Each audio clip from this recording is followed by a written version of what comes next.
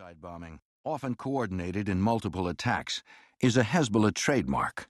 Some counterterrorism experts believe that a man named Imad Mughniyeh, Hezbollah's operations chief, taught this concept of rolling destruction to Osama bin Laden in 1994. Sanctioned suicide, pioneered by Hezbollah, has made mass murder by explosive numbingly routine, not only in the Middle East, but around the world. Hezbollah is neither a remote curio of Lebanon, nor an organization whose activity is limited to the Middle East. The Party of God has intertwined itself like a noxious vine around the vast Lebanese diaspora, a worldwide expatriate community of traders and merchants. Silently, deliberately, and all but invisibly, its cohorts have infiltrated the United States and its neighbors Canada and Latin America. Hezbollah is here, now. Hezbollah cadres are known to have been planted in at least 14 cities in the United States, places as unlikely as Houston, Texas, Louisville, Kentucky, and Charlotte, North Carolina. Its American cells are led by dedicated, coldly calculating men who grew up on the same stark diet of fanatical hatred of the West that is fed daily to millions of children like young Mohammed Gandour. Carefully, Hezbollah's operatives have woven themselves into the American tapestry. These hidden agents of hatred have taken advantage of America's cultural openness and exploited our civil liberties to raise funds and acquire military equipment illegally for Hezbollah's war of terror against the West. They have engaged in military training and raised millions of illicit dollars through a ruthless catalog of criminal enterprises, including large-scale cigarette smuggling and tax evasion schemes, credit card fraud, drug running, gun trafficking, internet pornography, and an array of other criminal schemes. Most ominously, Hezbollah's minions lurk in sleeper cells, willing, able, and waiting only for the command of their masters in Beirut and Tehran to commit acts of violent terror on American soil. No one who understands Hezbollah's history doubts for a second its ability to inflict horrible damage should it choose to do so. According to FBI officials, serious credence was given to fears of a Hezbollah plot to assassinate President Clinton's national security advisor, Anthony Lake. The threat is not theoretical. Hezbollah's dark talents have been gruesomely demonstrated in the Western Hemisphere by sophisticated bombing attacks in Argentina. Hezbollah's sleeper cells, constituted much like those in the United States, are known to exist in an area of South America known as the tri-border region of Brazil, Argentina, and Paraguay. These cells cooperated with the Iranian Secret Service to carry out two horrific signature bombings in Argentina. On March 17, 1992, the Israeli embassy in Buenos Aires was struck by a suicide bomber, killing 29. And on July 18, 1994, another powerful bomb destroyed the main building of the Argentine Israelite Mutual Aid Association, or AMIA. That bomb killed 86 and wounded 300, the greatest loss of Jewish life in a terrorist incident outside Israel since the Second World War. Just as distant thunder warns of the fury of a coming storm, the presence of these Hezbollah cells in America warns of a frightening potential from a body of killers, said by one American intelligence expert to make Osama bin Laden's Al-Qaeda look like a bunch of kindergartners. Fortunately, a small band of extremely talented men and women from the ranks of local and federal law enforcement, together with a team of equally talented prosecutors, have dedicated much of their lives to rooting out Hezbollah's weeds in America. The almost serendipitous coming together of a handful of these able men and women exposed and successfully prosecuted one major Hezbollah cell in the most unlikely of places, Charlotte, North Carolina. They continue working to unravel a tangle of other cells rooted deeply in other unsuspecting American communities. This is the story of Hezbollah's invasion of America and of the thin line of defense upon which American lives depend. It describes in microcosm virtually all of the issues raised by and investigated by the 9/11 Commission, with one major difference.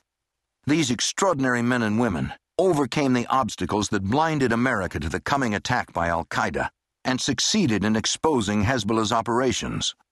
But one part of the story cannot be told because it remains unknown, and that is whether even more hidden layers of Hezbollah's dark enterprise lie undetected, coiled to strike in America.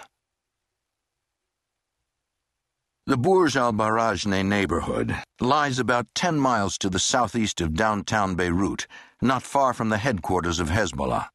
What strikes many visitors first is the pervasive stench from the vast heap of an open garbage dump at the entrance of an eponymous refugee camp for Palestinians.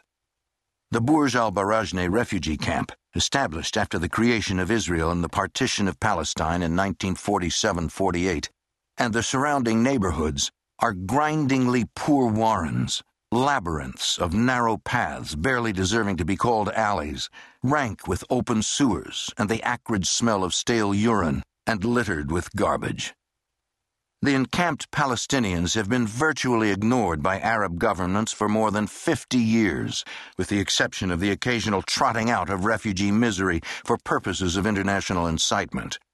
Their children are regularly rallied to dance and cheer upon news of the latest suicide bombing in Israel. The other residents of Burj al-Barajneh, packed cheek by jowl with the Palestinians, are poor Shiite Muslims, émigrés from Lebanon's rural south. The Shiites are a minority Muslim denomination that broke off from the majority Sunni faithful in the 7th century, persecuted ever since as a heretical sect. Shiites, however, are the majority in Iran. In Lebanon, most Shiites were farmers, living for centuries in numbing medieval rural servitude in the south, desperately poor, badly organized, and long-suffering under the dominant Sunnis, Islam's majority wing. The Shiites in Lebanon were traditionally friendly with Israel, Lebanon's southern neighbor. During the 1970s, some Shiites even fought alongside Israeli soldiers against the Palestinian Liberation Organization, the PLO, as members of the Israeli-backed South Lebanon Army. The Shiites began immigrating to the city's suburbs in the 1970s, under pressure from the successive invasions of Yasser Arafat's PLO and an Israeli army determined in 1982 to eradicate the PLO after suffering a decade of cross-border terrorist raids and rocket attacks mounted by the PLO from Lebanon. The Israelis' heavy-handed treatment of the Shiites played into the agenda of Israel's radical Islamic foes. The occupation of the South soon destroyed the earlier amicable relations and turned Lebanon's Shiites into implacable enemies. Israeli officers and soldiers who once motored leisurely home through South Lebanon on weekend passes found themselves the targets of Shiite ambushes and suicide attacks, like that committed by Salah Gandour and enshrined by his son. Like many such centers of rural to urban emigration in less developed parts of the world, Burj al-Barajneh became a hellhole of futility, its residents trapped in endless poverty, the victims of and participants in rolling waves of violence, culminating in the Hezbollah terror machine controlling the area. Mohammed Youssef Hammoud came kicking and screaming into the pitiless world of Burj al-Barajneh on September 25, 1973. The Hammoud family was devoutly religious. The hand of centuries of Islam and Shiite doctrinal history touched the infant Muhammad at his birth.